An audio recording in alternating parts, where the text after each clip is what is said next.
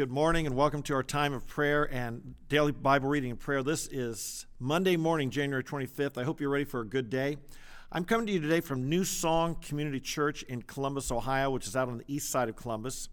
And this is going to be a very important day for me because I'm on the board of Run Global, which is an international ministry, and we have our board meeting today and tomorrow. It's a very strategic time with some important planning to be doing, involved in, important mission work that we're talking about, tremendous opportunities that lie in front of us, and challenges. If it were easy, we wouldn't need to meet together and talk about it. So we have important things to decide, and this is a big day for us.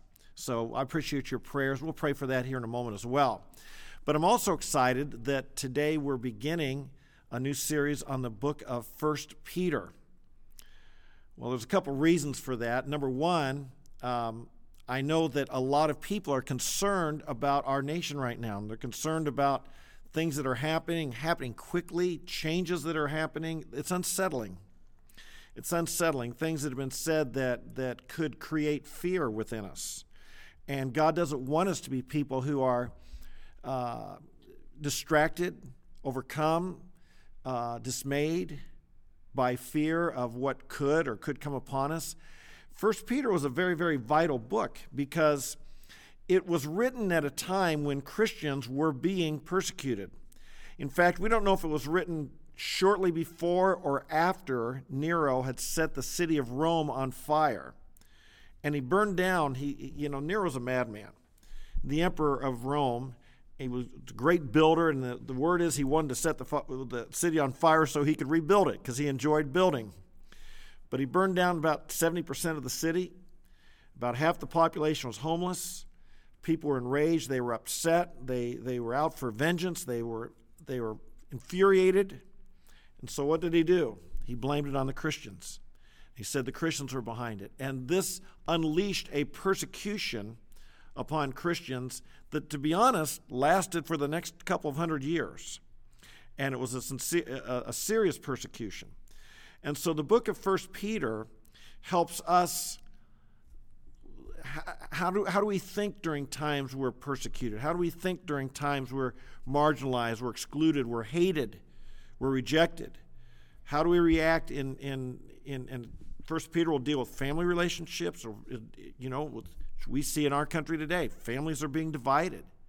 It deals with employment relationships. We see people are fearing being canceled and losing their jobs, and people have lost their jobs.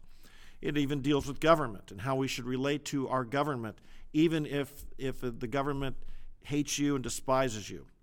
And so there's a lot in this book that we want to be looking at over the coming weeks. I'm excited about it, and so I thought I would just, and also I had said there's a second reason, and that is Jack and Joan Stockdale, who regularly join us on our prayer time, and we're good friends. We planted a church together way back in 1979, and his daughter and my son are married to one another. We were together at our kids' house the other day, and Jack and Joan mentioned how they had last year memorized the book of 1 Peter.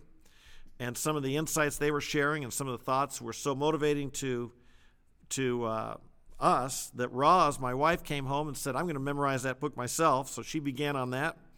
And I said, I'm going to teach it to our prayer time, our prayer group. So we thank Jack and Joan for motivating us. Let's look at verse 1. Peter, an apostle of Jesus Christ, to those who reside as aliens, scattered throughout Pontus, Galatia, Cappadocia, Asia, and Bithynia, who are chosen according to the foreknowledge of God the Father, by the sanctifying work of the Spirit, to obey Jesus Christ and be sprinkled with his blood. May grace and peace be yours in fullest measure. Wow, what a way to start a book related to fear, persecution, unsettling, destabilizing situations. What a reminder, and we will look at this in the coming verses too, but this is it for today, that our salvation is the work of the triune God. I mean, the Father, the Son, and the Holy Spirit are all involved in you coming to Christ. I mean, that's more powerful than like the presidency, the legislative, and the Supreme Court. That's more powerful than any power, earthly power you could think of, Because we're talking about God the Father who foreknew us, who foreloved us, who cared about us, and chose us to be a part of his family for a salvation. We have the Holy Spirit who was sanctifying us even before our salvation. I don't know about you.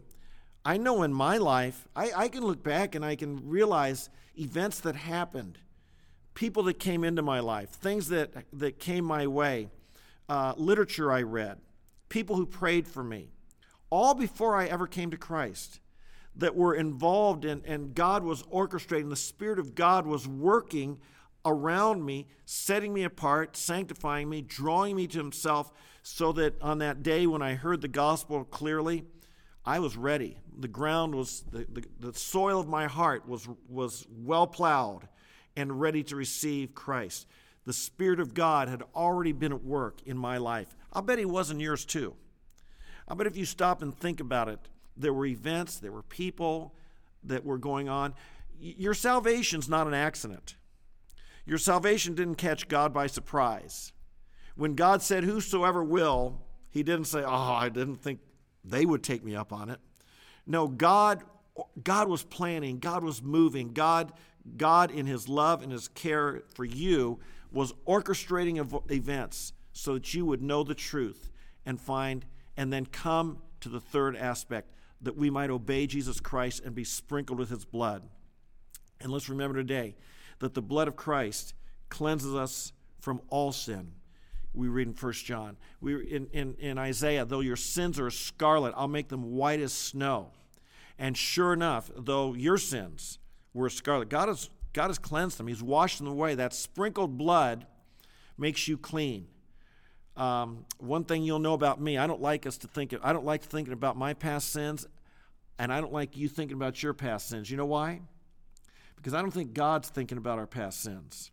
And so many of our struggles for victory in life have to do with what are we thinking in our own mind. And we want to bring our thoughts in conformity with God's thoughts. Well, God's buried our sins in the deepest sea. God's separated them as far as the east is from the west. God has chosen to forget them. It's not that he can't remember them. He's just chosen to forget them. Our God he's cleansed us, and he wants us to walk in that joy and that cleansing. The devil is the accuser of the brethren. Our God is the defender. He's the one, and indeed, if you're ever feeling accused in your own mind, just remember and remind yourself that every sin, big ones, little ones you knew you were doing, ones you didn't even know were a sin, they were all cleansed by the cross of Christ as we were sprinkled clean.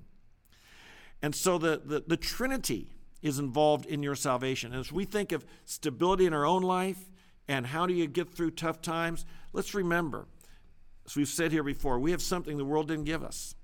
The world can't take it away. Well, who gave it to us? God gave us his salvation. God gave us eternal life. The Father chose us. The Spirit sanctifies. The Son sprinkled us with his blood, and we are cleansed. And so this next verse, therefore grace and peace be yours in fullest measure. If I could share briefly even that this is my prayer for you and for me. This morning on my way here, it's about a 25-mile drive out here to the church, and as I got up to, I had to get up a couple hours earlier than normal, and I was preparing and getting everything together, and I came out. I wanted to be here on time. And whenever I go from a remote place, there's always something that can go wrong. The internet connection, the mic not work. There's so many little details to a live stream that can go wrong. And I was, just wanting to get here plenty early, make sure everything's fine. And I walk outside, and my car and my driveway is covered with ice. And immediately I thought, oh my. I thought I'd give them plenty of time, but if the whole freeway is a sheet of ice, it could take me 2 hours to get out there to the church. And as I began to drive and I came up, I got the windshield cleaned and I got out and I was cautiously driving. I came to this one curve in our neighborhood where people regularly slide off the road and hit a lamp pole or something because it's down a hill and curving. And as I was coming up to it, I just reminded myself of today's verse. Grace and peace be yours in fullest measure. Can I tell you that it's like the tension left? It's like I could feel right in my very chest relaxation. It's like God was saying, okay, yeah, grace and peace. Tom, I got this. Don't worry. I'm going to get you there in time. I'm going to be with you today in this board meeting. I'm going to help you in this live stream. Tom, I got this. You can relax. Grace and peace is what God wants me to have in fullest measure, not partial, not some, not a little bit, but God says grace and peace to me in fullest measure. And sure enough, I relaxed. I said, God, you got this. You're going to get me there on time. You're going to get it set up. You're going to help us with all these things today. And I trust him. And I want to say to you today, grace and peace be yours in fullest measure. Today, if you have a trial, if you have a conflict, if you're worried about a relative, a kid in your family, if there's someone angry at you, upset with you, a problem, a conflict at work, a neighbor, whatever it may be in your church, I want to encourage you to say out loud, God, might grace and peace be mine in fullest measure. See if he won't give it to you. I've got a feeling he will. Grace and peace. That's our word for today. Grace and peace be yours in fullest measure. Father in heaven, we thank you today that the very God of the universe has foreknown us and set us apart and chosen us to be the children of God. We thank you, Father, the Spirit of God has orchestrated events, made sure that we got the information, we got the knowledge, we had the experiences, the events that led us to salvation. Lord, our salvation was not an accident. You guided us, you protected us, Lord, I think in my own life at times, I think you saved my life. I could have died before I was saved, and you allowed me to live. And I bless you, your hand, your Spirit has been upon each of us. We thank you, we've been sprinkled with the blood of Christ. We've been called into obedience to Jesus. And we thank you that you have, Lord, that every sin has been taken away. I pray today, Lord, for each one of us, that we would not walk under any spirit of condemnation. We'd not let the devil give us any accusation. We'd not be regretting our past. We'd not be regretting missed opportunities. Lord, I pray that today we'd walk in the freedom and the joy that can come from knowing that you have forgiven every one of our sins, every one of them.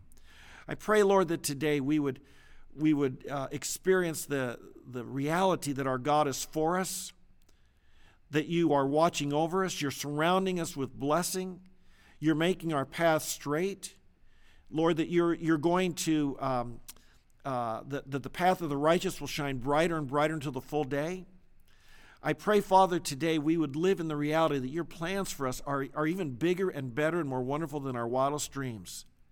And Father, that release the chains that would bind us, release the fears from the past, release the anxieties we have of the future, and help us see, Lord, that you have great things planned for us and you are able to carry them out. Lord, today I pray for each one of us. It's a simple prayer. First, of thanksgiving for our salvation and what you've done, the solidness in Jesus Christ, the firm foundation you've given us. But Lord, I pray also today for each one of us to experience grace and peace in fullest measure. I pray, Father, that nothing would rob us of peace today. I pray the pandemic wouldn't rob us of our peace today. I pray, Father, that any economic, financial situations would not rob us of our peace. I pray, Lord, that any unexpected trials today, Lord, any accidents that happen, anyone that crosses our path and is mean or rude or ugly towards us, Lord, that nothing would rob us of the peace of God that you want us to have in fullest measure. Help us today, Lord, to rise above the way others might treat us. Help us to rise above the ugliness in our world. Help us, Lord, to walk in peace, poise, confidence, victory, joy, because we do have something that the world never gave us and the world can't take it away. Jesus, you've given us a treasure that's greater than anyone at work, any words they'd say to us, any meanness, anything a boss would say or a peer at work or at school. even anything a relative would say. You've given us a greater treasure than anything anyone could ever give us. And I pray, Father, that today nothing would diminish that treasure that's in us. Nothing would diminish that hope of salvation, that assurance we have. Fill us with peace all day long, your shalom. Lord, I pray for grace. Thank you that you will give us the power spiritually to be victorious and triumphant in whatever situation we face today. And I pray, Father, that we would call upon your Spirit. Help us not to respond in the flesh. Help us not to do what our weaker nature, our sinful nature might want to do. Help us, Lord, to rise above, be filled with the Spirit and your grace in fullest measure, so that in every action and every interaction we display the life of Jesus Christ that is in us. We pray today for these things. We pray, Father, for our families, our children, our relatives. We pray for our neighbors, our co-workers, our fellow students. We pray for our nation. We're asking for spiritual revival, spiritual awakening. We pray, Father, for opportunities to love and to serve. Open up doors for us to share testimony. Open up doors for us to share the gospel. Open opportunities for us to share about your goodness. And Lord, when the doors are open, help us to perceive that, to see an open opportunity, and to have the boldness to speak what you've done, to declare your goodness. Let the redeemed of the Lord say so. Help us, Lord, to be courageous and bold and with our words today. We want to be wise. Help us to be bold as well. We pray for revival in our nation. We pray our churches will be on fire for Christ. We pray, Father, for our government. We pray that you bring revival and spiritual awakening and salvation from the highest levels of our government and in Hollywood and Wall Street and these universities, these cultural influential areas, right down, Lord, to the lowest of the low in our country. Lord, everyone matters, and revival, we pray, would include everyone. So we ask for this. Lord, fill us with your joy today. Help us to rise above everything else, and it's all the work of your Spirit who lives within us, and we thank you. Thank you, grace and peace will be ours today in fullest measure. And whenever we're tempted to not experience that, remind us today of that verse, that promise, that blessing. And we pray this in Jesus' name, amen. But don't leave yet, because I got a surprise for you today. I mentioned that I'm in a board meeting with Run Global, and I've asked Mike Cater, who is founder and president of Run Global, to say a prayer for us and join us. So, Mike, go ahead and lead us in prayer. Well, thank you, Tom, for the chance to pray. You know, in Luke 18, verse 1, Jesus taught us that we should always pray and never give up. And in these trying times, we are tempted to worry and instead of pray. And so I want to pray right now that God will touch our nation in a special way. So, Father, in Jesus' name, we call on you to help us to not become worried and burdened down by the worries of life. And, Lord, as we know, probably many millions of immigrants will be flooding into our country. We pray that they'll be saved. We pray that you'll help us love them, welcome them, serve them, and lead them to Jesus Christ. We pray, Father, that where Satan tries to do harm, you will open a door that through us you might do good. And I want to pray for our teams in Bihar and Uttar Pradesh, India, our Indian teams that are suffering under intense persecution. We ask you to protect them and bless them and help them to always pray and never give up. Thank you that you cause good to come out of bad and curses to become blessings. And so bless us through Jesus, we pray. In Jesus' name, amen. Amen. All righty. Hey, wasn't that a blessed surprise? I'll bet you there's people on here who know Mike and haven't maybe seen him in years. And so Mike and Sue are with us today. Keep us in your prayers. Like I said, we have an important board meeting today. And I look forward to seeing you tomorrow. If you're new, welcome. Glad you joined us. And help spread the word. Make sure you hit the subscribe and notify button so you always know when we're going online. But it'll be 8:30 each morning Eastern Time. And if you haven't subscribed to my newsletter yet, or my email newsletter that comes out each night, go to tomthepreacher.com and it's real easy to subscribe. And that way I write my notes that I write often will have to do with some of what we pray about here, and so you'll get some of those things in writing. Hey, God bless you. Have a great day. Remember, no matter what comes, remind yourself grace and peace is yours in fullest measure. Say it out loud. Remind yourself whatever comes, grace and peace is yours in fullest measure.